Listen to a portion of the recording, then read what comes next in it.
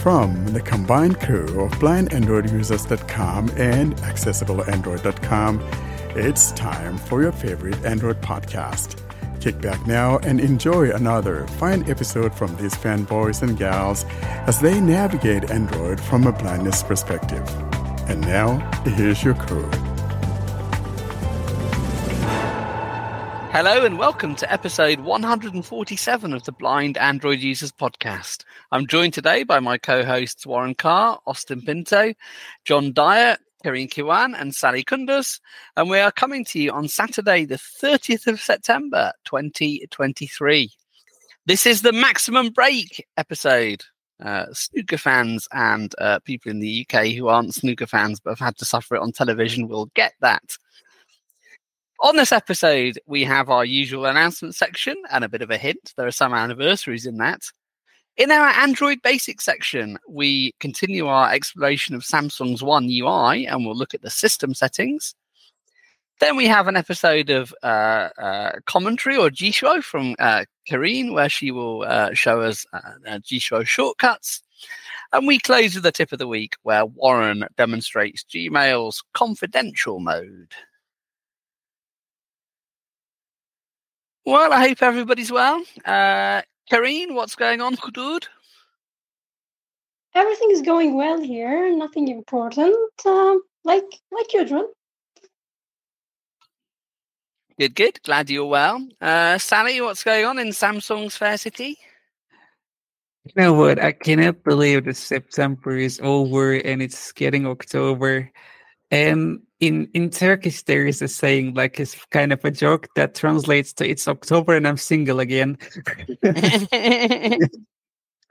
Well, everything is good here, and the weather is really nice, like 24 Celsius. It's like this for past 2 weeks, and tomorrow the rain wave is coming here. I hope nothing serious can happen though. And how are you though? I'm well, yeah. It's nice in London. It's a nice day. We went to a toy shop with little child to get some toys and then went for a dim sum Chinese, so that was good. What time is it in Turkey? 7:30, something like that? Yes, 7. But Huddersfield is not doing well these days, yeah. They equalised. I think it's 1-1. They're not doing brilliantly, but they are unbeaten in 5, so they started badly and have recovered a little bit. But I've got a challenge for you. So let's say we're done by 9 Turkish time. You have 3 hours not to be single in October. So I suggest you hit Samsung City hard. Hit those clubs. Very, very hard. That would be my advice. If you don't want to be single in October or when September ends. Yeah. That sounds like it should have been a song. I think it was November, though. John Boy, what's going on? It's good here. It's cooling down. I guess it was about 60 today, but it's been rainy, so we went to my son's. Well, it's sort of a pretend football game. He's only 3.5, but he's playing flag football, and we got to stand in the rain for an hour, so that was fun. An hour? Yeah. They're only 3.5. How does that work? They just try to get them to do things correctly, run with the ball, and everybody else pull his flags, just trying to teach them. I think at that age they could conceivably pull each other's cheeks, couldn't they? And that would be one way to do it. Yeah. You don't sound convinced. He does pull my cheeks sometimes. So excellent. That down. He's a man after my own heart. Austin, what's happening? Looking forward to the World Cup next week? Yeah, looking forward to the World Cup, and this week was very nice. It like we hit 400 runs with Australia, but lost that match. The last one we lost, not the 400 run one. And the rains are unfortunately returning back. They are not going to stay here. They are like raining in the evening now. So they are going back, and then the summer starts, the October end summer till October end, and lots of festival. Now we are in the festive season. The Ganesh festival, the Ganpati festival finished. Now we are in the next festival, and next week on it's going to be very festive with the World Cup and starting, and hope we win the trophy. When's Holi? Have we had that already? Yeah, that's in March, April. That's already over. That's the cheek pulling one, isn't it? Yeah, that is the nice festival here. That's the cheeks one. Yeah. Yeah. Shame we can't have that every month. In fact, Yeah, that we can't have. think it needs. Is that to the happen more festival often. where you pull someone's cheeks until they change colors? Yeah, Yeah. that's the festival where we pull cheeks, Okay. throw colors on their Gotcha. cheeks and pull them more. That one? I'm big into that festival. What's a boo boo? What is happening in the state of Dryington? I'm doing well, and but Sally, I do have a question for you though, and I hope that your squeeze is not listening to us talking about October and being single. Are you wanting the girls to start now and looking for Sally? I don't think so. So let's make that correction, ladies. I think that boy is taking. I'm always up to when it's October and when you're single, it's not fun. Well, but it doesn't apply to you because last time I checked, I thought you had some squeeze out there. No, It doesn't matter the time you check. Man, that's my boy. Yeah. Well, I'm doing A well. little bit of Deborah on my mind. I can assure you, being handsome has a price. I know. I've been there. No, Warren, you really don't know. Warren, you do not know. Trust me. I'm the one that gets better looking. You guys talk way too much about being handsome to actually be handsome. Exactly. That's They why I talk told him he about didn't know it had a price. They talk about it because they are not. But seriously, I'm doing okay, and it's starting to cool down a lot and getting cold in the night and the heat coming on in the mornings and all of that. When you're getting down to 43, 42 degrees, by morning time, it's about that time. So it's kind of basically cool, and I love it. Yet in the same breath, sometimes a little bit chilly and like, hey, I don't even want to be outside. So, but I'm doing okay. Looking forward to the podcast though, because I think this is exciting that we're talking about what we've got coming up. And again, let me take this opportunity, guys, to really thank you guys, because I don't think that we do that enough. We appreciate you guys for always listening to us and making us what we are. So thanks to all of you. I thought I need to do this early. Thank you. Yeah, definitely echo that. And when Warren says he's looking forward to the podcast, I think what he means is shut up, Ed, and get on with it. Let's get into the actual meat of this show. So I shall do that now. I shall.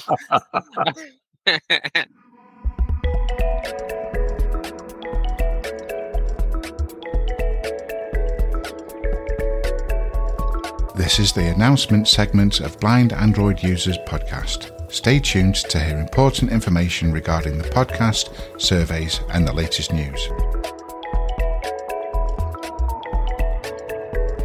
So we'll turn to the announcement section, and I said we had a couple of anniversaries. Austin, is there anything you want to give us by way of announcements?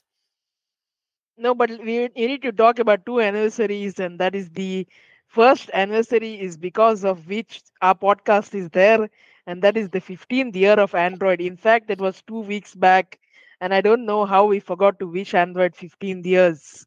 And the next anniversary is 25 years for Google. I can't believe it. I don't know where I was, but there was no internet, at least home to home in India. So I read that and I was like, wow, 25 years. So Warren needs to talk about it more and we can all comment on it. So before Warren starts it, it's also the anniversary of our accessible Android app. We released it last year, and I cannot believe how time flies, and it's already 1 year. Wow. Wow, that is. Hopefully it will go on to reach its 25 and more. Yeah, 25 years of Google. That's about right, I guess. When I first started using it. Warren, what are your reflections? So, Austin, 25 years ago, I wonder, you were a little butchkin out there, probably something like that. So, I think you wouldn't know too much as to what was going on. No, I was 11 years old. Okay. Now, this is quite interesting because Google started as a little search engine, and that's what they were, and we all knew that. And maybe there were just like a couple links on that page, or maybe just an edit box, and I'm feeling lucky. You guys remember what the page used to look like? I mean, to be fair, it's not a lot more cluttered over 25 years. You did have that. You had the search. And do you remember the "I'm feeling lucky" when you could tease it? So if you this genuinely happened, they have changed it. If you typed in French military victories and hit "I'm feeling lucky," you got like a 404, and it said, "Did you mean French military defeats?" Wasn't that interesting? I'm not sure if the French really were funny. that successful. Well, they were back in the 1800s. But I mean, it was fixed, wasn't it? Like it was a joke. They fixed it. And there was an erratic one, which I've no. It was weapons of mass destruction. That's it. So after the second Iraq war got a little bit discredited, if you typed in something like Iraq weapons of mass destruction hit, I'm feeling lucky, that's when you got the 404. Weapons of mass destruction not found. They used to use that "I'm feeling lucky" button very amusingly. The French one was "Your search did not return any results. Did you mean French military defeats?" Yeah, that was it. They weren't apocryphal. I tried both of them when I was told about them, and that was what actually happened. Brilliant.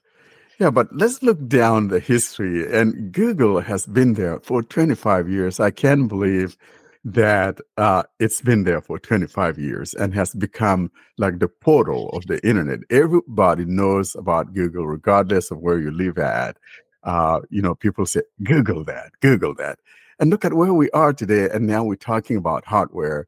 But the one that we're also impressed with is Android's birthday, which we should have talked about last week or a couple of weeks. Was it a couple of weeks ago? I believe it was. Was it last week? Yeah, I think it was a couple of weeks ago. Yeah. And we totally forgot to mention that because back then, when they took to the stage announcing that the Google Dream phone, which I still have, I don't know how I forgot to talk about that, or any of us forgot to talk about that. But congratulations to Android turning 15 and now Google turning 25, a full-grown adult. No wonder we got what we have. So my brother was an iPhone user, and I'm very happy to say that I converted him into Android. And he got the Samsung Galaxy S23.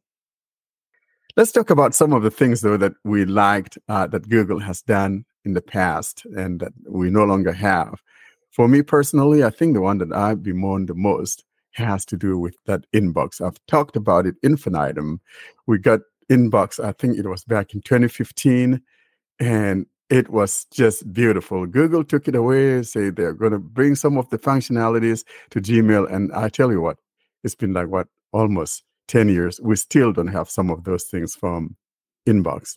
What are some of you guys' stuff from Google that you miss? What is it that inbox did? Because folks won't have used it. So what is it you liked about it? What did it do? The message organization was a whole lot better than what we have in Gmail. Gmail can try all it can, but frankly, there's so many functionalities in inbox that Gmail still does not. And I don't know why they're not bringing those things in here. Yeah, like what though?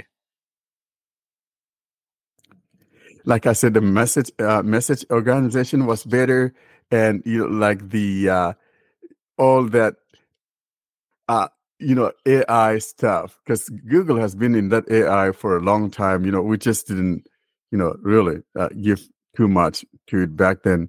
But that inbox, if you ever experience inbox and you look at what Gmail is, you can see the difference. Did you ever use inbox, Ed? I don't think so. Doesn't sound like you did. So. No, but why was it better? What could you do with it? All your social stuff, media stuff, and all of that. The UI was cleaner, and the organization was better. You can select things, easily manage mail, unlike what we have now. You just Gmail is like so cluttered, it doesn't make sense at all, especially when you go to the settings. Are you talking about the app here or the website of Gmail? We're talking an app. Inbox Yeah. was an app. Yeah. Yeah. And I'm talking you about do the it- same Gmail app. The app. Oh, Yeah. I mean, I don't like the Gmail app anyway. No, I never liked it's it. terrible. And Inbox was yeah. such a great joy to use. Now, several other apps have kind of tried to replicate that. And I think the one that comes to mind maybe like OnMail. Unfortunately, some of the things are not very accessible. But other than that, OnMail is the closest that comes to Inbox.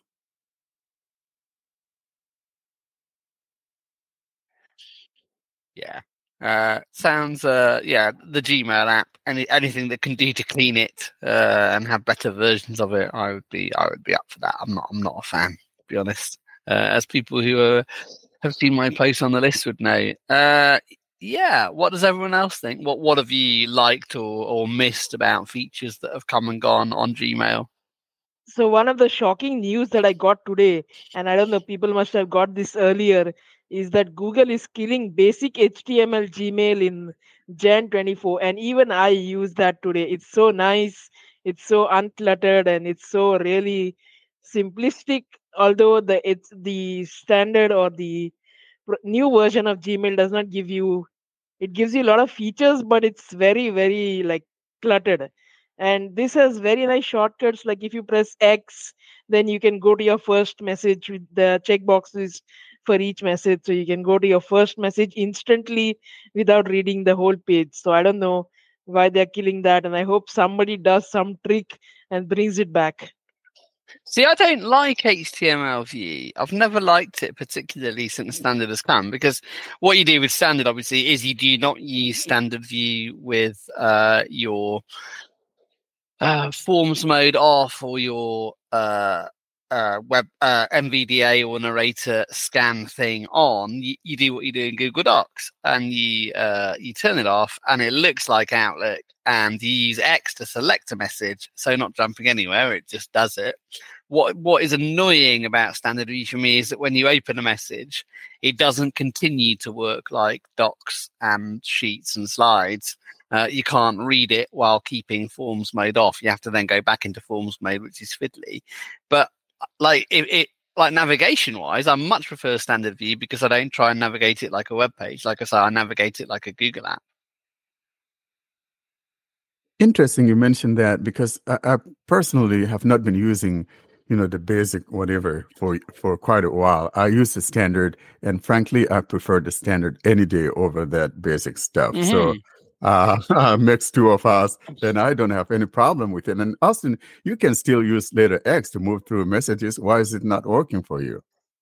No, it is working, but then that is another thing. But if you want to, let's say you open the message, then to read it, you have to go through the whole clutter of the page to go to this feature, that feature, and then you press H and you go to your message.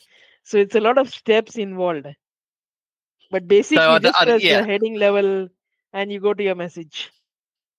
Oh no! I mean, the way you do it from standard is you turn forms mode off. Forms mode off again. Go to the bottom of the page and hit H, and you get there. But it should render it like it renders a Google Doc, and I don't know why it doesn't.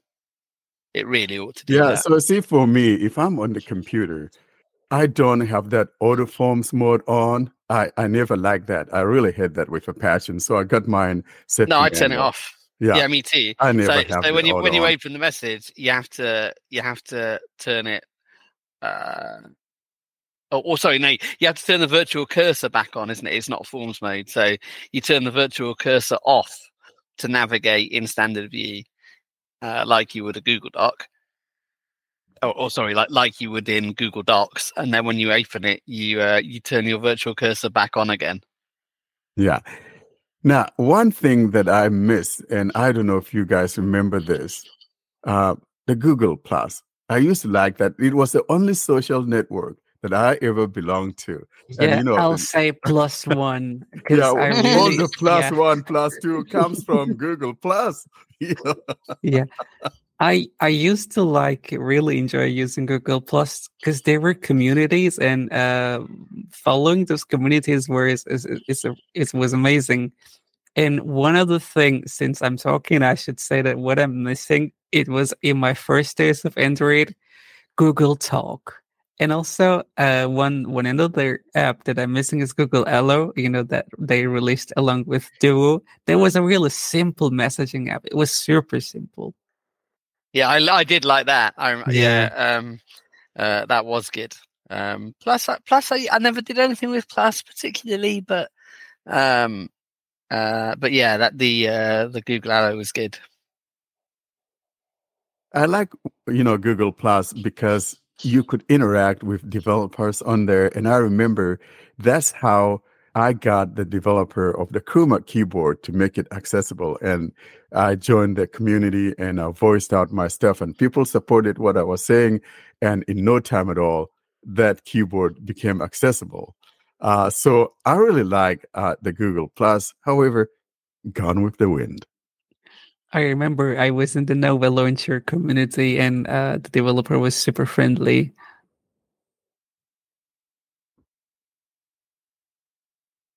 And that's a good launcher as well. And things I think to thank Google for as well. Like with Google Drive, it is the most generous, I think, of the mainstream file sharing platforms in terms of free storage space. It's slightly less generous than it used to be with things like Gmail, but you get way more than you would with OneDrive or Dropbox. So I do like that. Not a feature that has disappeared, happily, one that is still with us. Speaking of Google Drive, I don't know the reason why people keep on using Dropbox, since they give it 2 gigs and Drive give you 15 gigs. Yeah. It's 7 times bigger. So, I think it all has to do with familiarity, something you got familiar with. And, Dropbox, let's face it, it's probably the first cloud storages. I'm not sure if this is what became Dropbox. There was something called Drop Load. You guys remember that? There was a Drop Load. And I'm wondering if that's what became Dropbox. And so, and Dropbox was one of the very first. Do you remember? Do you mean the days the time where RapidShare and those file share services were there? Maybe that was the time. Yeah, but RapidShare was kind of very convoluted to use. Dropload was more like like Inbox. It was very easy to use. And that was like mega upload. I thought maybe Dropbox or Dropload was the parent of Dropbox. Maybe they're unrelated. So one of the reasons. But I Drive. Austin, take it again. One of the reasons that people still use Drive over Dropbox is that Drive never advertises their desktop app, and Dropbox you get always with an email, you get that link, download this desktop app and all. So people have that app on their desktop which starts with Windows, and so it's like OneDrive. You just paste a file in there and it uploads it. So that's easier than Drive. You go to the page and upload the file, and then it does not start with Windows, so you don't know if it is uploaded. So all those problems are there with Drive. So I think they should advertise their app more. Yeah, that's fair enough. They don't. There is an app. It's a good point, though. OneDrive and Dropbox are almost app first, aren't they? And they will start. If you haven't bothered installing the Drive app, then yeah, that's a fair point.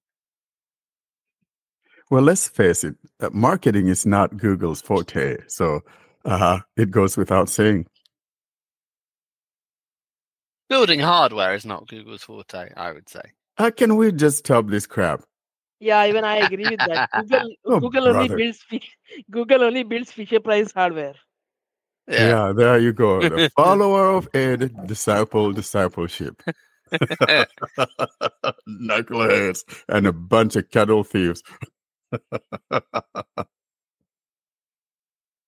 So talking about the things that we miss regarding Google, I think for me there are 2 things. One that was mentioned by Saleh, which is the Google Talk, it was, for me, the only messaging app that Google did, and it was right.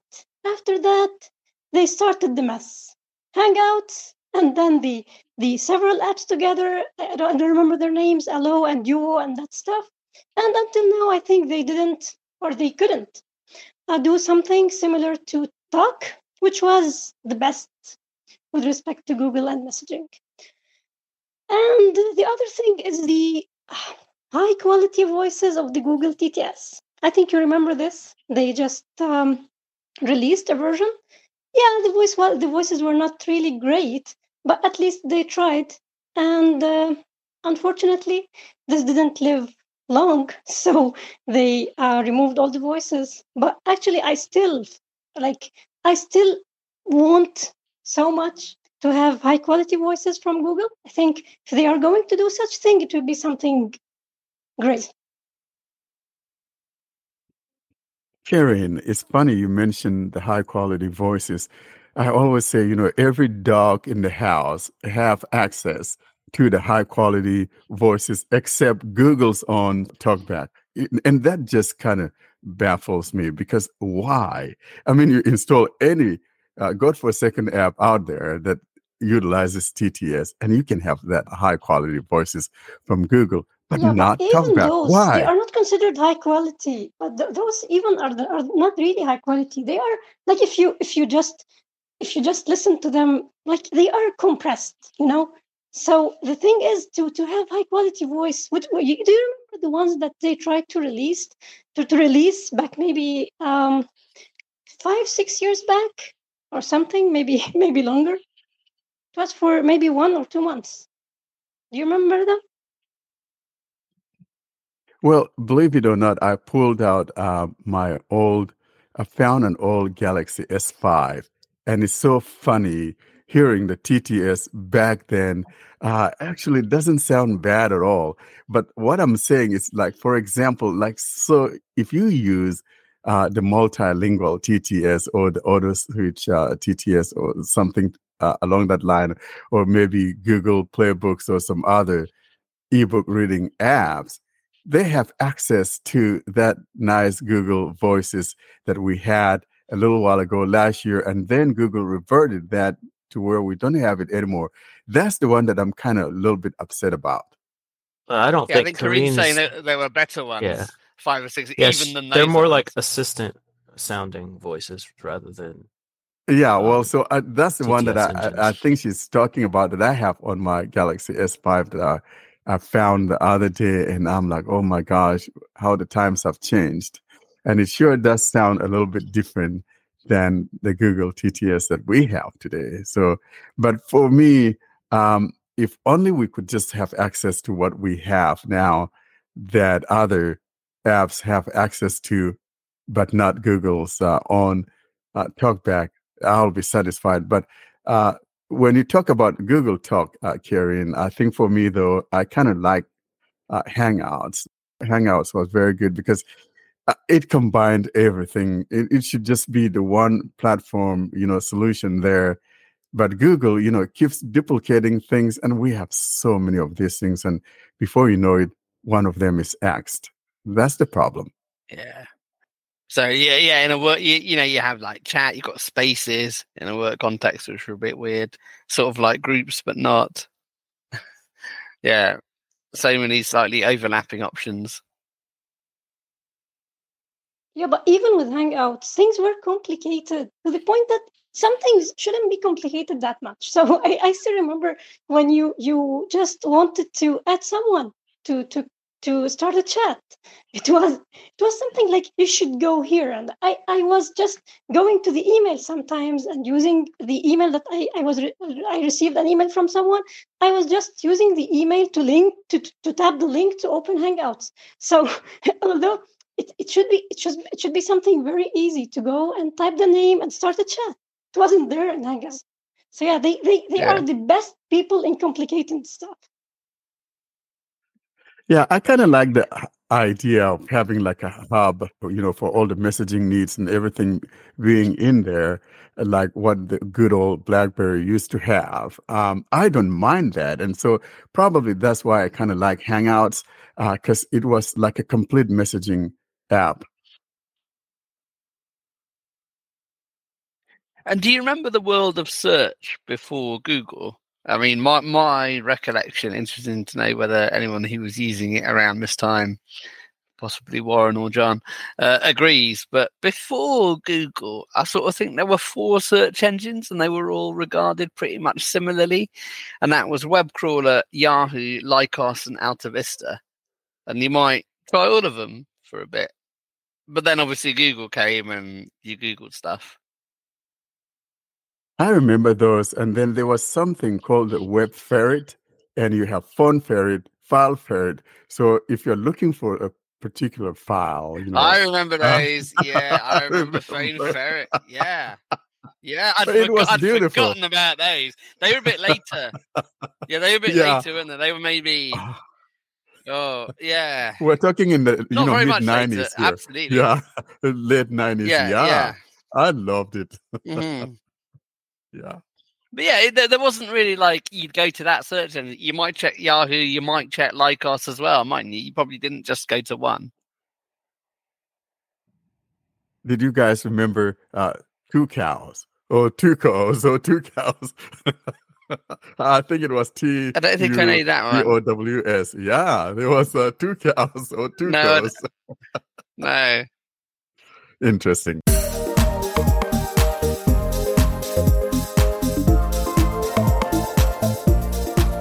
This is Android Basics, in which we bring you up to date on the things that you should know to use your Android phone. And now we move to our Android Basics section, where we continue our look at Samsung One UI, and we're going into the system settings this week, and Warren is going to talk about connections. As we continue with our series on the Samsung One UI, today we'll be jumping into the system settings. I am already in the system settings using my Galaxy S21 and running One UI 5.x. And the first item we're going to look at in these system settings will be the connections, etc., etc. I am here within that area, and now let's navigate and look at the items that we find within the connections and more. Connections, Wi-Fi, Bluetooth, SIM Manager, 4 of 28. Here we are, and I'll tap here to activate.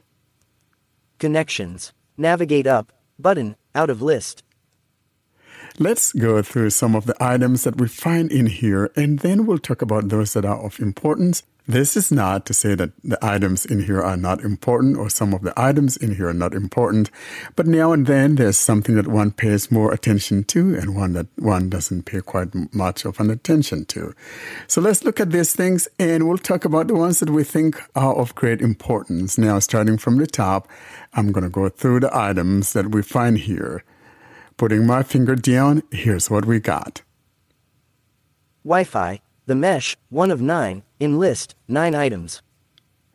So we hear Wi-Fi and it says the mesh, and that's the name of my Wi-Fi that I'm connected to. Now, if I tap here, of course, it's going to reveal some other Wi-Fis that are available to me within my neighborhood and things like that. Now, to the right of that is an on-off switch that if I turn that off, then I'll lose connectivity to that Wi-Fi. This is what I'm talking about. Wi-Fi, switch, on. Now below that we got Bluetooth, 2 of 9. Bluetooth. Of course, we go in here to manage Bluetooth devices, things that you've connected to your phone via Bluetooth, or if you have some other new thing that you would like to kind of pair to your phone, this is where you go into. And of course, to the right of that, we have the SIM switch that if I tap on, will actually turn off the Bluetooth. Bluetooth, switch, on. Next, here's what we got. NFC and contactless payments, 3 of 9. We have the NFC and contactless payment. So this is something you use in store where there's stores that take virtual payments and things like that. So if you have your wallet set up, when you make a payment or buy something using your phone or pay for some service or some merchandise using your phone, you're using that wallet, that card that you've added to your wallet. And so it uses the NFC near field communication in order to be able to communicate with that terminal. And then to the right of that, NFC and contactless payments, switch off.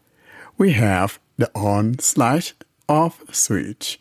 And mine is switched off by default because this Samsung Galaxy is not my daily driver. You all know I'm a Pixel man.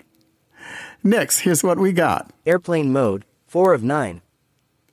I don't think I need to even explain this to anyone because we know about the airplane mode. This is when you turn off every connectivity, be it, your cellular connection or your Wi-Fi and things like that. Bluetooth, though, still works in modern Android devices. If you have an older version of Android, of course, your Bluetooth is not going to work. But this is what we're talking about here. You're putting it in an airplane mode. Remember, whenever you get on that plane, they tell you to put your phone in an airplane mode or shut off the phone. That's what we're talking about. Airplane mode, switch off. And to the right of it, of course, is the on-off switch. And I don't want mine off, so mine is not turned off. Moving along, though, we got the following. SIM manager, 5 of 9. We come across SIM Manager. This is where you go in to manage your SIM cards if you have multiple SIM cards, especially if you have a phone that supports dual SIM cards or if you have eSIM capability. Then in here you can go in to manage that. Let's take a quick look at what this all entails. SIM manager, navigate up, button, out of list. I am in that SIM Manager area, and let's explore and see what we got. Now, putting my finger down, here's what we got. SIM cards, heading, 1 of 6. The first thing we come across is the SIM Card Manager heading, and below that we've got No SIM card, disabled, 2 of 6. We hear no SIM card disabled because I do not have any SIM card in this phone. As I indicated earlier, this is not my main driver, so I do not have a SIM card in here. Now, if I did, it would have said the name of the SIM card, or it will be tappable to where I could go in there and change certain things with respect to that SIM card. However, it isn't active, so it's disabled. Now, below that, eSIMs, heading, 3 of 6. We have an eSIM heading. So if you have a phone that supports eSIM capability, you'll have the access of choosing as to whether or not you would rather use a physical SIM card or use that eSIM. And so we got that heading, and below that heading, we've got Add eSIM, download an eSIM so you can connect to mobile networks without a SIM card, 4 of 6. So here we got download an eSIM so it could connect to a mobile network. We'll come back to it, but let's look at what else is down here. Primary SIM, disabled, 5 of 6. Primary SIM disabled. So if I had, say, for example, although this phone only supports one physical SIM card, if I had a SIM card in there, physical SIM card, and I've also downloaded an eSIM card, I could tap in here in that primary area to choose which one becomes my default. Next. More SIM settings, 6 of 6. And we have more SIM settings and 6 of 6. Let's go back up, though, to that area that talked about downloading an eSIM and see what carriers here in the States, see which ones are supported. Of course, if you're in another country, you'll see what networks there are in your country that support that eSIM. So let's go ahead and tap on Download eSIM. Add eSIM. Download an eSIM so you can connect to mobile networks without a SIM card, 4 of 6. Let's go ahead and tap. Add eSIM. Add eSIM, out of list. Now tapping on Add eSIM, here's what we got. I'll put my finger down. Choosing your service provider helps us find your eSIM mobile plan. Heading, 1 of 7, in list, 7 items. So the first thing we need to do here is to choose the provider. And once you choose that provider, then it makes it easier for them to find and give you directions on how to enable that eSIM capability. And so we got Metro by T-Mobile, 2 of 7. So if you're on Metro by T-Mobile, you are supported with an eSIM. Next. T-Mobile, 3 of 7. Of course, T-Mobile itself is there because T-Mobile is the parent. So you got Metro, T-Mobile also there. And of course, the parent has to be in there. So we got T-Mobile. Next. US Cellular, 4 of 7. Here we have US Cellular. And next. Verizon, 5 of 7. You can't do without Verizon. There's Verizon in there. Next. Xfinity Mobile, 6 of 7. We've got Xfinity Mobile, which is an MVNO, just like Metro by T-Mobile. Next. Other ways to add eSIMs, 7 of 7. And we got something that says other ways to add eSIM. Let's go in here, though, and see what these other ways are in the event that these three are not your carrier. Other ways to add eSIMs. Other ways to add eSIMs, out of list. Tapping on other ways to add eSIM, here's what we got. I'll put my finger down. Scan QR code from service provider, 1 of 2, in list, 2 items. So you could scan a QR code that the provider has provided you to be able to just download their eSIM, or transfer SIM from another device, 2 of 2. Or you could transfer a SIM from another device. I wonder how that works. Let's go ahead and tap here and see what it says. After you transfer the eSIM to this phone, you'll no longer be able to use it on your old device. Cancel, button, out of list. So, of course, it's telling us that if we transfer eSIM from another device that's the active one in there, we will not be able to use that number on that phone that we've transferred it from. So we got to cancel. OK, button. And there's that OK there to the right. Let's see, I'll tap here. Transfer SIM from another device. Other ways to add eSIMs. Transfer SIM from another device. Now that I have tapped on OK, let's see what we got. T-Mobile, 1 of 3. The first item we hear is T-Mobile. Other service provider, 2 of 3. Other service providers. What's next? Contact your service provider for help if they aren't listed above, 3 of 3. Or contact your service provider if they're not in the list. Let's see what these other eSIM providers are. My guess is that it will show us some of those that we already saw earlier, but let's go ahead. Other service provider, 2 of 3. I tapped on other service providers, and here's what we got. United States, 1 of 3, in list, 3 items. United States. Germany, 2 of 3. Germany. Sweden, 3 of 3. And Sweden. I'm going to tap on United States. United States. Transfer SIM from another device. T-Mobile, 1 of 3. And I hear T-Mobile, and then other service provider, 2 of 3. Other service providers. And so basically, there's not much in here. If I tap here, for example, it's going to take me back to where we picked up on the United States, I believe. Let's look at Germany, for example. Germany, 2 of 3. Transfer SIM from another device. Tapping on Germany, here's what we got. Telekom Deutschland, 1 of 3, in list, 3 items. Next. Other service provider, 2 of 3. And there's just one there because we got that other, and then, of course, the other one to contact. Contact your service provider for help if they aren't listed above, 3 of 3. And let's go ahead and look at Sweden, though, so we go back and tap on other service providers. Other service provider, 2 of 3. There we go. And now let's tap on Sweden. Sweden, 3 of 3, in list, 3 items. And tapping on Sweden. Transfer SIM from another device. We got Telia, 1 of 3. We got something called Telia. And that's it. Let's go back. Other ways to add eSIMs. We'll go back. Add eSIM. And let's go back. Connections. SIM Manager, 5 of 9, in list, 9 items. And we're back to where we picked on the SIM managers or eSIM managers. Let's go ahead and look at the last item that I had mentioned, and that will be More connection settings, 8 of 9.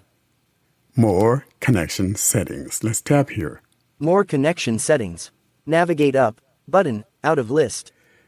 Tapping on more connection settings, here are the items that we come across. Nearby device scanning, 1 of 6. We have the nearby device scanning, so if you tap here, you'll see the things that are near you.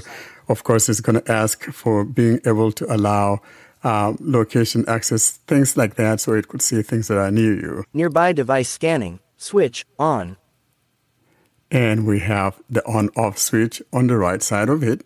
Printing, 2 of 6. Next, we have printing. Below that, VPN, none, 3 of 6. we've got a VPN. If you are into VPN, you want to set up a VPN, this is where you come and set up that VPN. Private DNS, automatic, 4 of 6. And we have private DNS and it's auto, but if you want to change it to something specific, this is where you tap to go change or make those changes. Ethernet, disabled, 5 of 6. And we have Ethernet, and it's disabled because I don't have a dongle for an Ethernet that's plugged into my USB-C. But if I had one and plugged it in, that would become active to where we could use an Ethernet connection so that one could connect direct using an Ethernet cord. And that's the last item. And that will be it for this. And I'll now hand it back over to the podcast crew as we deliberate on these things. Thank you, Warren. I've got to say, I do prefer Samsung's connection settings over Google's or native Android's by quite some distance. I don't know what everyone else thinks. It doesn't matter to me. I mean, I rarely go in. I might go in here once to set something up, but I think most of the time I use either my quick settings or I just use Bixby, if I want to turn on hotspot or something like that, so, I think they're both fine. They're easy enough to find what you want to get to and set it up if you need to. I think Google system settings buries more stuff than Samsung's does. It didn't used to. But now it does. Yes, you can go into quick settings. That's absolutely fine. But maybe in a scenario where you've got an earpiece and you need to use your phone in a pocket and you haven't got space to use 3 fingers, I just prefer Samsung's things. More things are pulled out at the higher level than on Google's, I think. Anyway, at that first kind of level. It's not level 1, is it? Because we're a couple of categories. For instance, I think accessing Wi-Fi on Samsung is easier than Google. Now, there are things in here that I think, though, that especially having to do with that eSIM card management. I don't know how it is in other countries, but like looking there on that Samsung that I demonstrated, showed you don't see all the networks, and then all that. If you don't have it, you have to do this QR code stuff. If the network is whatever, I just wish that we have a situation whereby every carrier has that eSIM capability, and they're there so that one could just choose it. But like when I went there, I didn't even see my Google Fi. So, for example, if I wanted to use my S21 with the Fi services, I wouldn't be able to do it. It's a little bit annoying if you ask me. So how do you get around that then? What would you can't do it?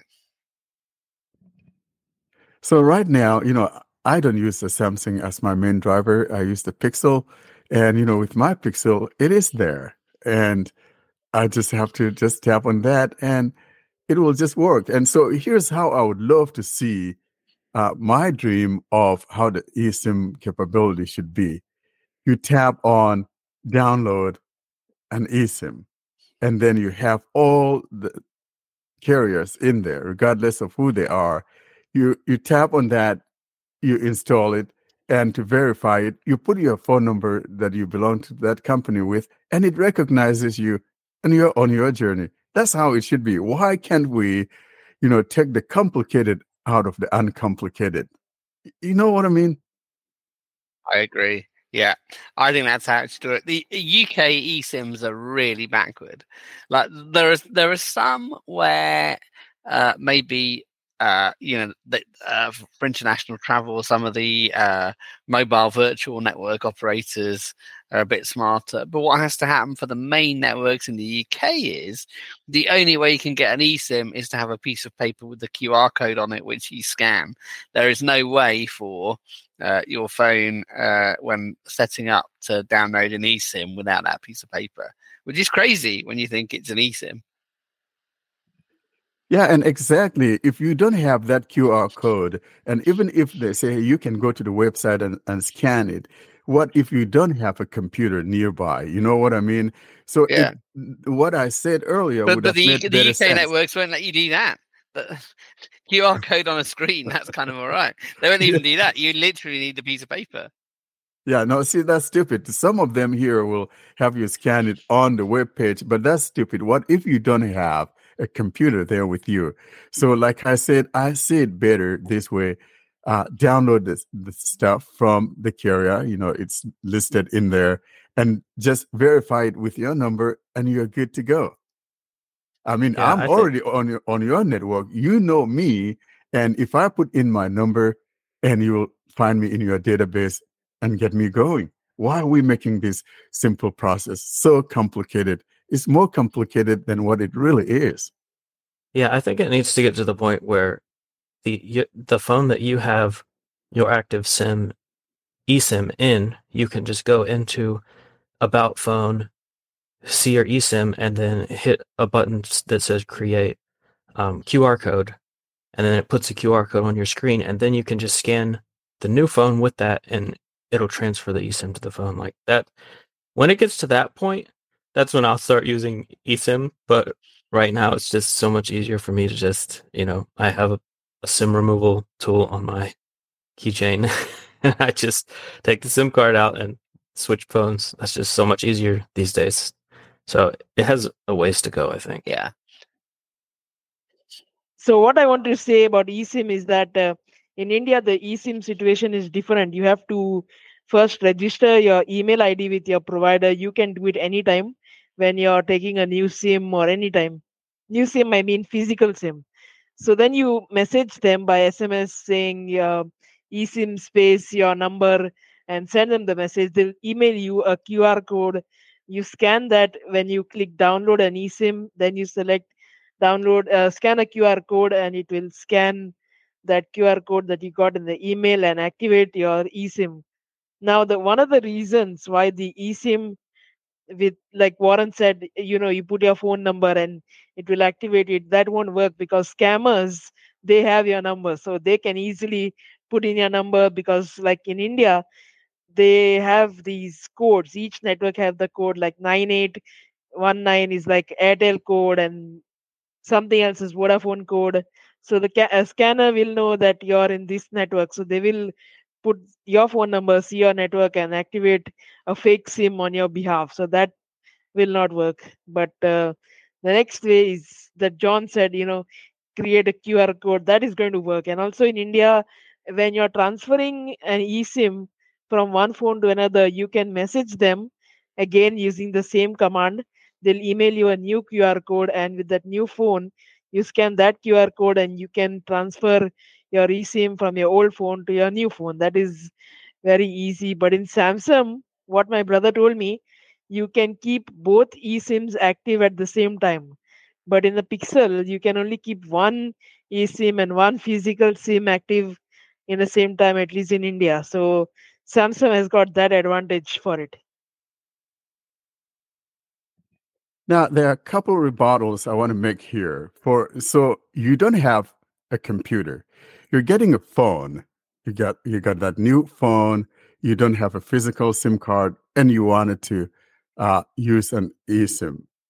How in the world are you going to get that email and open it up to scan that QR code? Number two, here on my Pixel, I can have two eSIM cards. There's slots for them. I don't know why you don't have it, but it shows that on mine, you could do that. Now, the other thing is, I understand the concern that you have about the someone, having your number and they could download you or whatever. Well, we need to find a way to protect that, but I don't know how that would be. But frankly, if we're going to make the eSIM to be something that people could adopt, then we should find a way of making it easier for them, because if not, it's going to be more of a repellent. Yeah. Warren, you've got two eSIMs, though. Can they both be active on the Pixel? I think that's the thing, isn't it, Austin? Yeah, on my Pixel, I can add as many like two eSIMs, but I can only keep one eSIM active at the same time. Active. Yeah. Yeah. I don't know. I don't know why it would, because you have that primary or secondary. So one would be primary and one would be secondary. No, it doesn't. It doesn't mean that. It means, let's say you've got two SIMs. If you've got two physical SIMs in your phone, and someone rings you on what is your second line, the phone will ring. If you've got two eSIMs on some phones, that second eSIM will not ring. Obviously, for data or for dialing out or messages out, there's going to be one active SIM. Question is, can the other SIM, the second SIM, be active for incoming messages and calls? Now, so I frankly haven't done that. And it seems like maybe every country has something different about it. It could be something that is not doable in India, but that does not mean that it doesn't work in other places, since one has not really tried it. I think, unless I've misunderstood, Austin, you're saying for your brother, he can have two SIMs active on the S23. He can't have two eSIMs active on the Pixel, unless I've got that wrong. No, because I tried two eSIMs on the Pixel and I could only have one active. So when somebody calls me on my second eSIM, it used to show that the second eSIM is switched off. But on the S23, he can have both the eSIMs active. And I also wanted to ask Warren, I mean, you're getting an eSIM, how do you not have your physical SIM? Even if you have it in your old phone, you can message them from your old phone. You should not message them from the new one itself. So you should have a physical SIM, I think. Or even an eSIM. Even if you have an eSIM in your old phone, you can transfer that over to your new phone by messaging them again that you want a new eSIM using the command that they'll give you. Yeah, but the thing is, if you didn't have a physical SIM card, okay, you just got a phone and you don't want to be waiting in the mail or you go down to 7-Eleven and pick up a SIM card or whatever, blah, blah, blah. You are blind, for example. I'm talking about ease of use here, most especially to those of us who are blind. Just imagine you live by yourself and you go grab a SIM card thing from 7-Eleven. You got to type in all of those numbers, blah, blah, blah. Why not just have an eSIM card and just simplify the process? Yeah. That's my whole concern. So you are talking about, like, if a person gets a phone for the first time and has never used a mobile network before, are you talking about that? Yes, that primarily that, or if I decided, like, for example, Ed, you are talking about resetting the phone.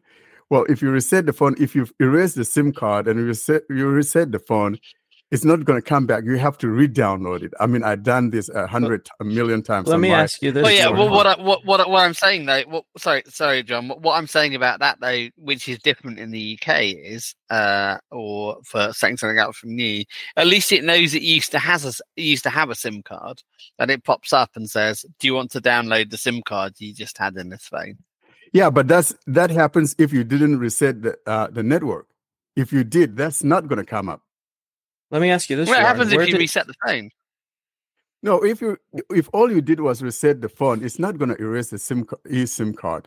But if you erase the eSIM card before resetting the phone, you're not going to get that dialogue you're talking about. Oh no! If you delete the SIM card off the phone before the phone, so that's what I'm saying. So see, for me, I have multiple times, erased the SIM card and then reset my phone. And then in the process of setting up my device, I choose, hey, I want to use an eSIM, and it provides the list of eSIM providers that I can access. And I pick out my provider in there, and it just recognizes me because it sees my email that I put in there matching with my phone number. And that's it. That's what I'm talking about. I like the way Google Wireless does it. You're listening to the Blind Android Users podcast. Because to be honest with you guys, this thing it bothers me a lot. I want simplicity. Simplicity. I like what we did there. Capital S, capital I, capital M. Exactly. Yeah, I do like that. because even once I had erased my eSIM and I had to go to the network provider shop and get a physical SIM and then wait for 24 hours till That's stupid. the SMS gets enabled and then convert it into eSIM, and that was very complicated. Absolutely stupid. I don't do that with my wireless, Google Fi. Not at all. I can erase the SIM, reset the phone, back on, or a brand new phone. It recognizes it from my email address, and it says, "Hey, you want to transfer your whatever to this phone, even if it's active on another phone." Say yeah, and I'm No, in. in India, you can only do this via QR code. There's no other way to do it. Yeah. I mean, what you should be able to have is multiple SIMs for the same number, isn't it? And that would just make it easier. I don't know why you can't these days. You should be able to. And or like Austin was saying earlier, and I think this is what Google is also working on, to be able to, see my messages across my devices, even if they don't have a SIM card. But, for example, let's say I have, my Pixel 5 or, something mundane like that, like what the cattle thief has. And I have my Pixel 7 Pro and I'm seeing my messages. I want those messages that I'm getting currently on my Pixel 7 Pro to be synced to my Pixel 5. You know what I mean? Yeah. As long as I'm on Wi-Fi, that's how it ought Well, to no, be. so I'm saying you shouldn't have to be on Wi-Fi. Like, they should all be able to have the same data connection on 5G or LTE or whatever. But yeah, obviously on Wi-Fi you use Telegram or whatever. They are too greedy. They don't want us to have it. But I mean, we're paying for it. You know what I mean? You're correct. No. We're already paying for that. So open it up. Come on. Yeah, and don't change my allocation. That's fine. If I've only got 10 gigabytes, give me across 20 phones if that's what I decide to do with it. Exactly. And if I exceed it, more for me. I don't want anything extra for free. Just let multiple eSIMs or even physical SIMs, I don't care, work across one number. And if I exceed it, you know what? That's better for them because what? Well, exactly. They get to charge me for it. So exactly. Who's losing? No, They're not losing. Yeah, I know. Anyway, never mind. Stupid.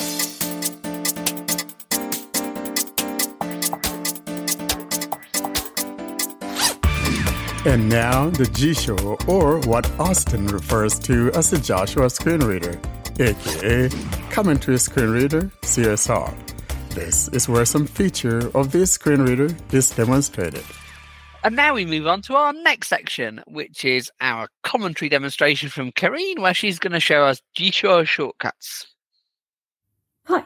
Shortcut gestures, or right and left shortcuts, are two G-Show functions that perform several actions. While the functions themselves are not new, the new thing is now you are able to customize the actions related to those shortcuts better. To perform shortcut gestures, you swipe either right for the right shortcut, left for the left shortcut, or down for the right shortcut, up for the left shortcut with one finger, of course. And this is based on the navigation or the gesture navigation style that you are using. If you are using the default, you will be using the right and left swipes. If you are using the default 2, you will be using the down and up swipes. And if you are using one of the alternative granularity navigation styles, you have to include the default among the navigation types and to use the default navigation type. So after you select it, you perform the right shortcut by swiping right or swiping down based on the gestures that are used for moving within the navigation type or the selected navigation type. If you are in the basic navigation, one of the basic navigation styles, you have to assign another gestures for the shortcut, right and left shortcuts, or of course you can use them from the main menu. I'll go now to G-Show settings. Main menu. G-Show settings. G-Show Plus. Then operation settings. TTS. Operation settings. Operation settings. Then the gestures default settings. Gestures default settings. Managed settings. Gestures default settings. Then shortcut gestures settings. Remember the select. Use multi shortcut gestures settings. Shortcut gestures settings. The first item that I have is use the shortcut gestures to quickly navigate in lists. Checked. This option allows for convenient navigation between items while bypassing buttons or controls related to them. By default, shortcut gestures are performed through right and left swipes or down and up swipes, based on the navigation gesture style used. So this action is related to navigation, to quick navigation. So in YouTube, for example, I have each video and then the actions related to this video. So to bypass the actions every time and to just move between the videos, I can use this. So when I'm in YouTube, like in the subscriptions, for example, I can use the shortcuts to move without going by the actions every time. This way of navigation makes navigation in some apps convenient and make it quicker.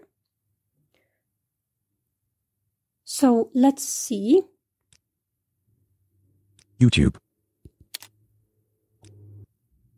I'm now in the Blind Android Users YouTube channel and I'm in the list of videos. So I'll put my finger on one of them. Blind Android Users, Blind Android Users Options button, blindandroidusers.com and 3 more links button. Oldest. Episode 146 Samsung One UI part for the quick panel and O0 T O default. I'm using the alternative navigation style too. So I selected the default and I'm swiping down. Tip of the week, help me write 9 minutes, 53. Again. Android 14 QPR1 Beta 119. Again. App 146 Samsung One UI notifications and quick panel 20 minutes. Go to channel. Now I'll swipe to the next item and I'll see. Action menu button. So I have the action menu after the video. While when I was using the shortcuts, I was able to move between only the videos without hearing the actions every time. Recent. What? The next option that we have is Enable universal call control checked.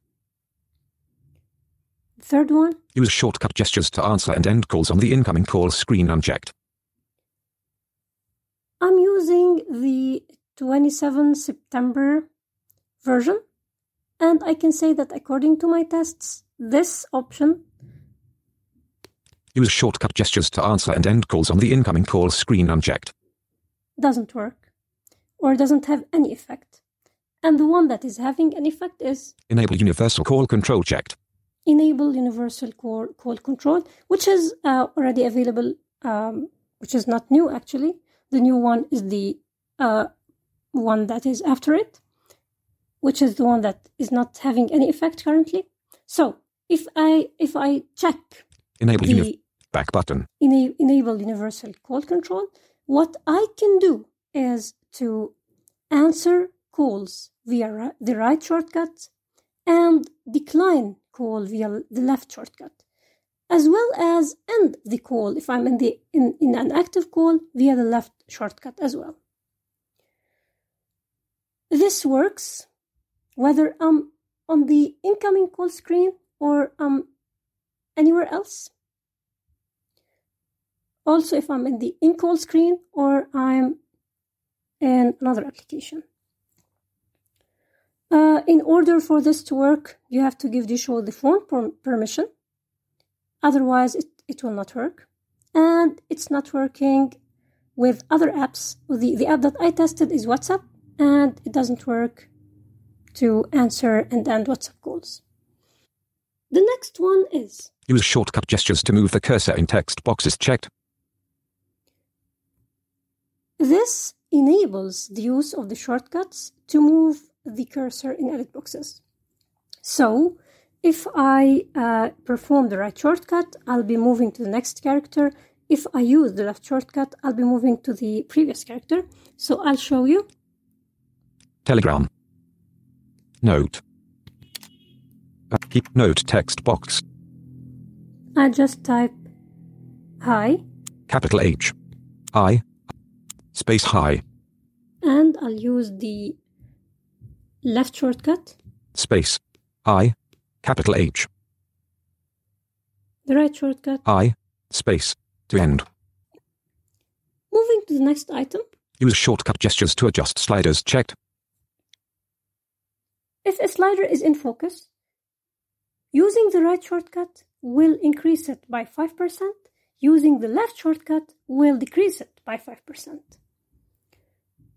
So, right shortcut increase, left shortcut decrease. Use shortcut gestures to scroll in lists checked.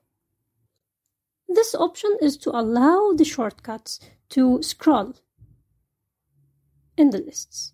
But it may conflict with the quick navigation or the first option.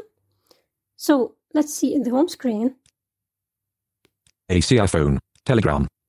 Using the shortcuts is just moving between the items. Recent. Whereas One UI. G-Show Plus. Short. Use the shortcut gestures to quickly navigate in unchecked checkbox. I unchecked the first option and I'll try now. Let's try the right shortcut. Home screen 2 of 2. Left shortcut. Home screen 1 of 2. The next option is... Use shortcut gestures to click the OK Cancel button in dialog boxes checked. How this option works is by clicking the buttons that are with the button 1 and button 2 IDs. Button 1 is usually the ID of a button that is to click or that is labeled OK or yes, for example, or start. And the button 2 should be the cancel or no or stop. But it works when the IDs are like this, button 1 and button 2. So I'll show you something. Main menu. I'm now in the text-to-speech settings, the system TTS settings. Capital TTS unchecked. I'll tap here on the acapella. Attention. I have the dialogue and the OK and cancel. So I'll see OK button. The ID of the OK button, which is alert. Alert. Button 1. Cancel button. Cancel button. Alert. Alert. Button 2. Cancel button. I'm using an extension to reach or to know the button IDs. Here, if I'm going to use the right shortcut, it will tap the OK button. If I use the left shortcut, it will tap the cancel button. So, default. Let's try to use the left shortcut. Preferred engine. It tapped the cancel, which is button 2, and this is how it works. Let's move to the next item. Use shortcut gestures to click the OK Cancel button. Use shortcut gestures to activate matching on-screen controls checked. One of the actions that the shortcuts perform is to click on items based on keywords. And those keywords can be edited. There are already some predefined ones, and you can change them. So let's see. Left shortcut keywords. I have the left shortcut keywords. Right shortcut keywords. And the right shortcut keywords. So if I try the left shortcut keywords, for example. Left shortcut keywords. Navigate up. Left short. ADD button. Default button. Decline. I have the decline. So when it sees the decline, it will click it. Reject. Reject. Hang up. Hang up. End call. Hang up. Previous. Navigate up. Navigate up but navigate up. So when there is a previous, when there is navigate up, hang up and call, it will click them. And I can tap on add to add a keyword that I want. And I can put the star, like after the next, I can put a star. So if I have next track, next page, it will click them based on the presence of the next. To change those, you have to be a pro user. But there's a way to modify them using the translation strings. So you can do that from the custom translation from language settings. You should pay attention to something that, for example, if you uncheck the answering and ending of calls, but you keep the keywords checked and you don't delete the stuff related to answering and ending calls. What will happen is that using the gestures or the shortcuts will still answer calls. This is because those keywords are in the left shortcuts and right shortcuts keywords. As you were able to notice, shortcuts are capable of doing several actions, and you are able to select what you want them to do. If you find that there are conflicts between the actions, or that the shortcut is doing something that you don't want to, it's better to go to the shortcut gesture settings and uncheck the things that you don't want to be included in the shortcuts actions. I hope that this was clear. Thank you for listening. Thank you, Karine. John Boy, you use these, don't you? You said, I think, on our Telegram group, you use these shortcuts. Yeah, I love the shortcuts because they're customizable, and you can basically any button that you want it to automatically press without you having to find that button, you can assign that to a shortcut. So I've done that, like, for example, in this Meet call, because I'm joining from my phone, I have the right shortcut. I added turn microphone off as a button to find and press, and as the left shortcut, I have turn microphone on as a button to find and press. So if I swipe up on the screen, it'll open my mic. If I swipe down on the screen, it'll close my mic. No matter where the actual focus of the screen reader is, it'll find that button and press it for me. So it's a quick way to do things. I love it. That's quite cool. If I were ever to hack your phone, I would set it both to turn microphone on, and you get very confused. If there were people I didn't like, I would set both of theirs to turn the microphone off, obviously, and they could never, ever unmute themselves. You're a bad kid anyway. I mean, what's new? Well, I told you the Apple Store story, didn't I? With the exactly, and that's where the bad kid comes from. That was naughty. I would set both the buttons to either one of them power off your phone, one of them restart your phone. Oh boy! You have to set both buttons to do the same thing, because that's really funny. They shut the phone down all the time. But I like the whole idea, though. I think it simplifies things, because we talk about, simplicity. And if I have the ease of doing things on my phone, I'm all for it. It's just that I just couldn't see me using the confused screen reader. Karine? No, I consider this in its positive form. So at least you're appreciating what we are able to achieve, and you are feeling jealous. So keep going. Yeah, we need. Don't you love that girl? We need to hack Warren's phone and install CSR. I mean, I can't remember. Literally, have you ever used it? No, I haven't. Even when it was on the Play Store, you didn't use it. No, on the Play Store, I didn't even realize. Well, I think it was talked about on our email group. But It frankly, but it wasn't even there by the time I was ready to try it, it was gone. But the thing is, like, you know how easy it is to get a Gmail account, don't you? I mean, you obviously do.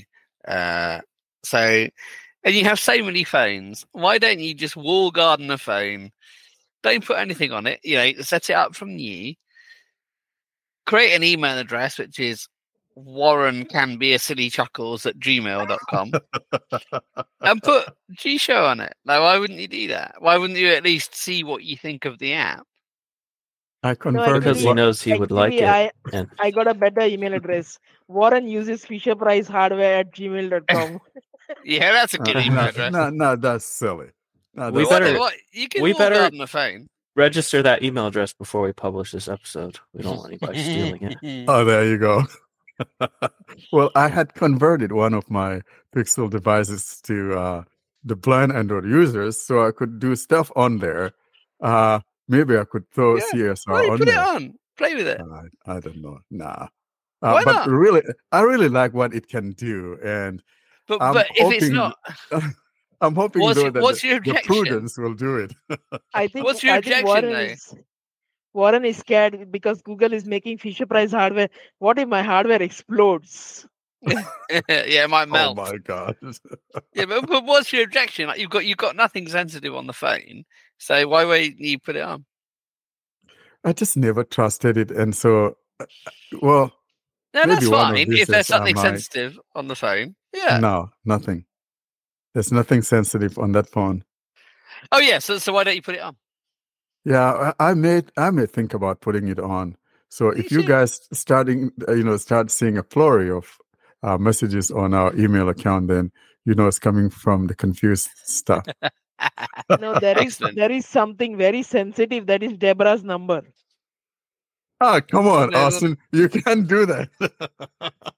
Come on, A little bit of You Deborah can't on do- my You mind. can't do that. Doggone it.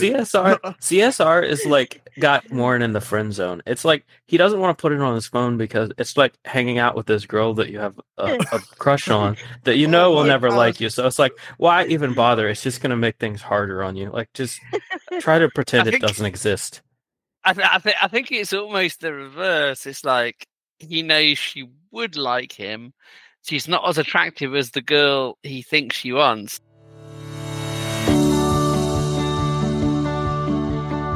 Coming up next is the tip of the week. Stay tuned for tips, tricks, and more about Android. And now we move to tip of the week, where Warren shows us how to use Gmail's confidential mode. Hi, welcome to the tip of the week for episode 147. Last week, I showed you how to use the Help Me Write found in both Gmail and Google Messaging. Today, however, we'll continue with another feature found in Gmail, and I'm talking about the end-to-end encryption. Now, typically, in order to be able to have that full proper use of this, you need the Google Workspace. Now, if on the other hand, however, you're just a standard Gmail user, Google account holder, there's something called the confidential mode that we'll be looking at today. I am already in my Gmail account, and by the way, I'm using the standard Gmail account for this demonstration, and I'm demonstrating this on my Pixel 7 Pro running Android 14 Beta 5.x. The first thing we want to do here is to tap on the Compose found near the bottom right of the phone. I will now tap on Compose. Compose, button, out of list. Here is Compose. We go ahead and tap here, Showing English US. and there we are now in the To field. And for this demonstration, I'm going to be sending this to our contact us at blindandroidusers.com email address. And so I'm just going to type in the first few letters of contact us. So basically, I'm going to type in CON and just pick out Blind Android Users from the populated field for the completion of the address. I'll now go ahead and type CONT. C-O-N-T. T. I inputted CONT and it populated with possible choices of addresses to pick from, and I'm just going to tap on the one that says contact us at blindandroidusers.com. Blind Android users, contact us at blindandroidusers.com. 1 of 11, in list, 11 items, window Gmail. There we are, and I'll tap here to accept that address. Contact suggestions closed. From, out of list. All right, the next thing, though, we want to do, I'm just going to go ahead and put in the subject matter. Subject, edit box. Here is our subject field, and I'll tap here to activate subject field. And for this one, I'm simply just going to say test. Cap, assistant voice typing. Test. Stop. Voice typing stopped. Assistant voice. I have typed in the subject matter as test. Now I'm going to hit the next. Next. I am now in the body of the message. And now I'm just going to dictate a few lines and then we'll get going. Assistant voice typing. Hello, boys, new paragraph. This is just a test to see if I could actually get the confidential mode found in Gmail to go through, period, new paragraph. I will now bring this to a close, period, new paragraph. Warren. Stop.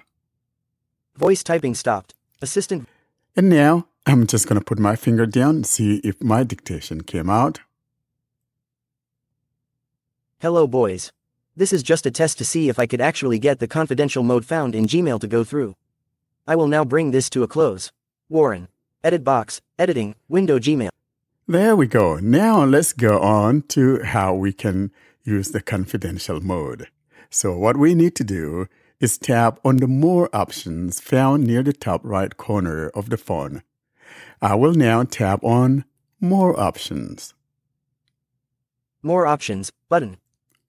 Let's go ahead and tap here on More options. Keyboard hidden. Pop-up window. Schedule send. In list. We are not going to be scheduling. Rather, we're trying to send an email that is confidential. And so below here, we've got add from contact. That's if you want to add another email address. And then below that, we have the confidential mode. Here's what I'm talking about. Add from contacts. And next, below that, confidential mode. We've got the confidential mode. Tab here. Gmail. Cancel. Out of list. Upon tapping on confidential, we heard cancel, which is found on the top left corner. But then, to the right of it is the save. That's if you want to save this as a draft. Save. But we don't want to do that. And below that, confidential mode, switch on. There's an off-on switch below that save, and that by default, as soon as you tap on confidential mode, it turns that feature on. Below that, we've got set expiration. You could set the expiration. The default is like a week. Now, you can, however, choose how long you want it to remain. So we got drop-down list, expires in 1 week. The default is in 1 week, but if you tab here, you could choose 1 day, 1 month, or whatever. I'll show you what I'm talking about. Pop-up window. Expires in 1 day. There's 1 day. Expires in 1 week. Checked. That's the one that is checked. Expires in 1 month. We got 1 month. Expires in 3 months. Expires in 5 years. You can even have it expiring in 5 years. And now, let's just tap on 1 day instead of 1 week. Expires in 1 day. We'll check that. Expires in 1 day. Gmail. Drop-down list. Expires in 1 day. Out of list. Now the next drop-down is the most critical one. Require passcode. There's a require passcode, and then that's going to be all passcodes will be generated by Google. Non-Gmail recipients will get an email passcode to authenticate. Next. Drop-down list, standard. So by default, it is the standard. But we could tap here and choose a different option. Pop-up window. Standard. Checked. In list. The standard or SMS passcode. an SMS passcode. And so typically what this would mean is that once you open that message, it's going to ask for the code that you got sent to. Let's try this and you'll see what I'm talking about. SMS passcode. Gmail. Drop-down list. SMS passcode. Out of list. Learn more button. And here you could tap on the Learn More and you're going to go and read all about it and all of that. And now the one thing that I found rather odd is the fact that we are not seeing a field here where we could put in the phone number for authentication via SMS or something to that effect. Instead, when we tap on Send, it's going to ask for the phone number. So you watch. Send button. Let's go ahead and tap here on Send. Disabled. Missing information. A phone number is required so that recipients can verify their identity with the SMS passcode. And we're told that there's some missing information because a phone number is required. And so toward the bottom here we got Add missing information button. Add missing information there in the middle of the phone. We tap. Gmail. Phone number. Edit box. And now we are in the edit for the phone number. Showing dial keyboard. So what I'm going to put in here is the phone number to blind Android users. 1 3 0 7 2 0 1 9 7 9 7 1307 201 9797. Edit box. Phone number. Keyboard hidden. I just went back and we heard our phone number. And now we need to tap on Done. Done button. And that is found near the top right. And now we could tap on Send. Send button. Tap. Sending. Cancel. Mail. Sent. Undo. Showing item. So that email message has been sent. Now, if I decided Sent. that, Undo. hey, I don't want to have them have access, blind Android users to have access to it, I could go back into my Gmail again and go into the Sent folder. And in there, I will go to the message I just sent, tap on the message, and tap on Edit at the bottom, and then I'll tap on Remove. I'll show you what I'm talking about. I'm still here in Gmail, so I'll simply tap on Open Navigation Drawer or Navigate the top. Now I'm going to tap on that Open Navigation just found below the search, and then we'll go to the Send items. Open Navigation Drawer button. We tap here. Gmail, 1 of 38, in list. Now that we are in this menu, what we need to tap on is the Send. Sent, 5, 12 of 38. Here is Sent. We tap. Sent. Search in Mail. Search in Mail. And in here are all the messages I have sent so far. So the one we're looking for is the one we just sent to contact us at blindandroidusers.com. 2. Blind test. Hello boys, this is just a test to see. There we go. So we tap. Test. In pager. And now that we have opened the email, now toward the bottom on the left, we'll find the following information. Content expires September 30th, 2023. Recipients won't have the option to forward, copy, print, or download this email.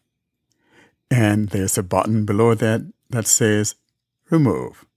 Remove access button. Remove access. So if I tap here. Content is expired. Recipients won't have the option to forward, copy, print, or download this email. The content has expired. They cannot do anything with it.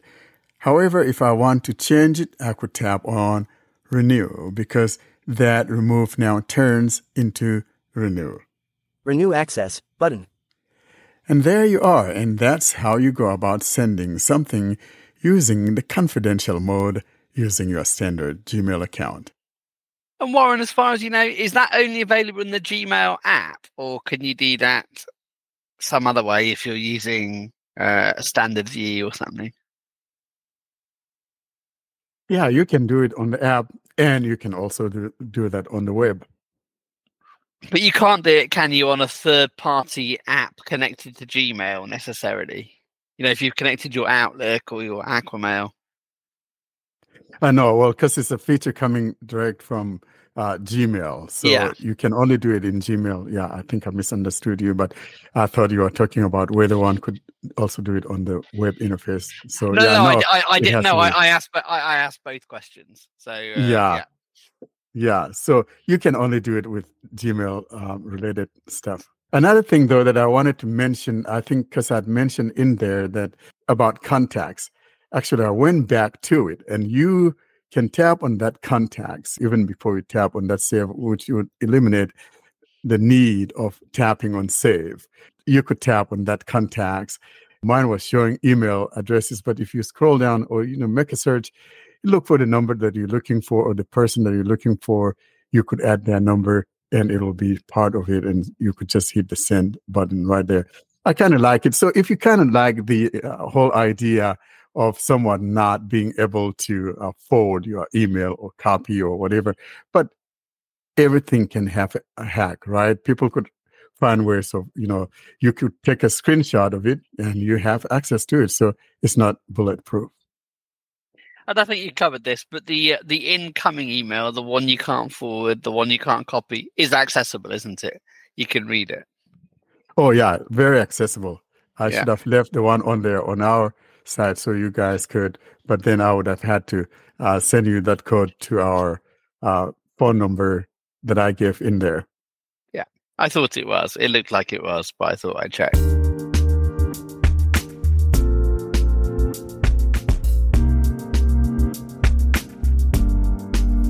All good things must end. Thus, it's curtain drawing time, bringing us to the close of this week's episode. Coming up, though, we give you information on how to get hold of us.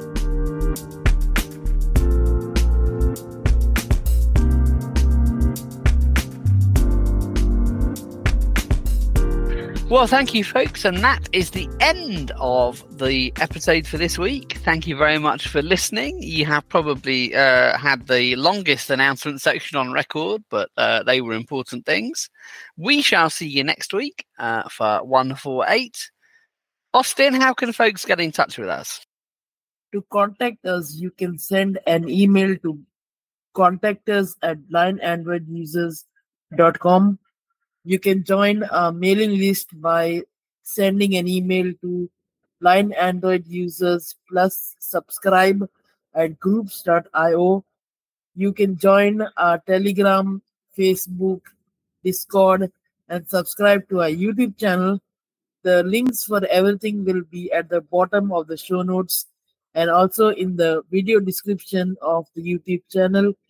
And also the links are in the websites panel of the YouTube channels. Well, until next time, everybody, say bye-bye. Goodbye. Bye, everyone. Bye, everybody. And again, thank you so much for listening to us. Goodbye. Have a great week. Goodbye.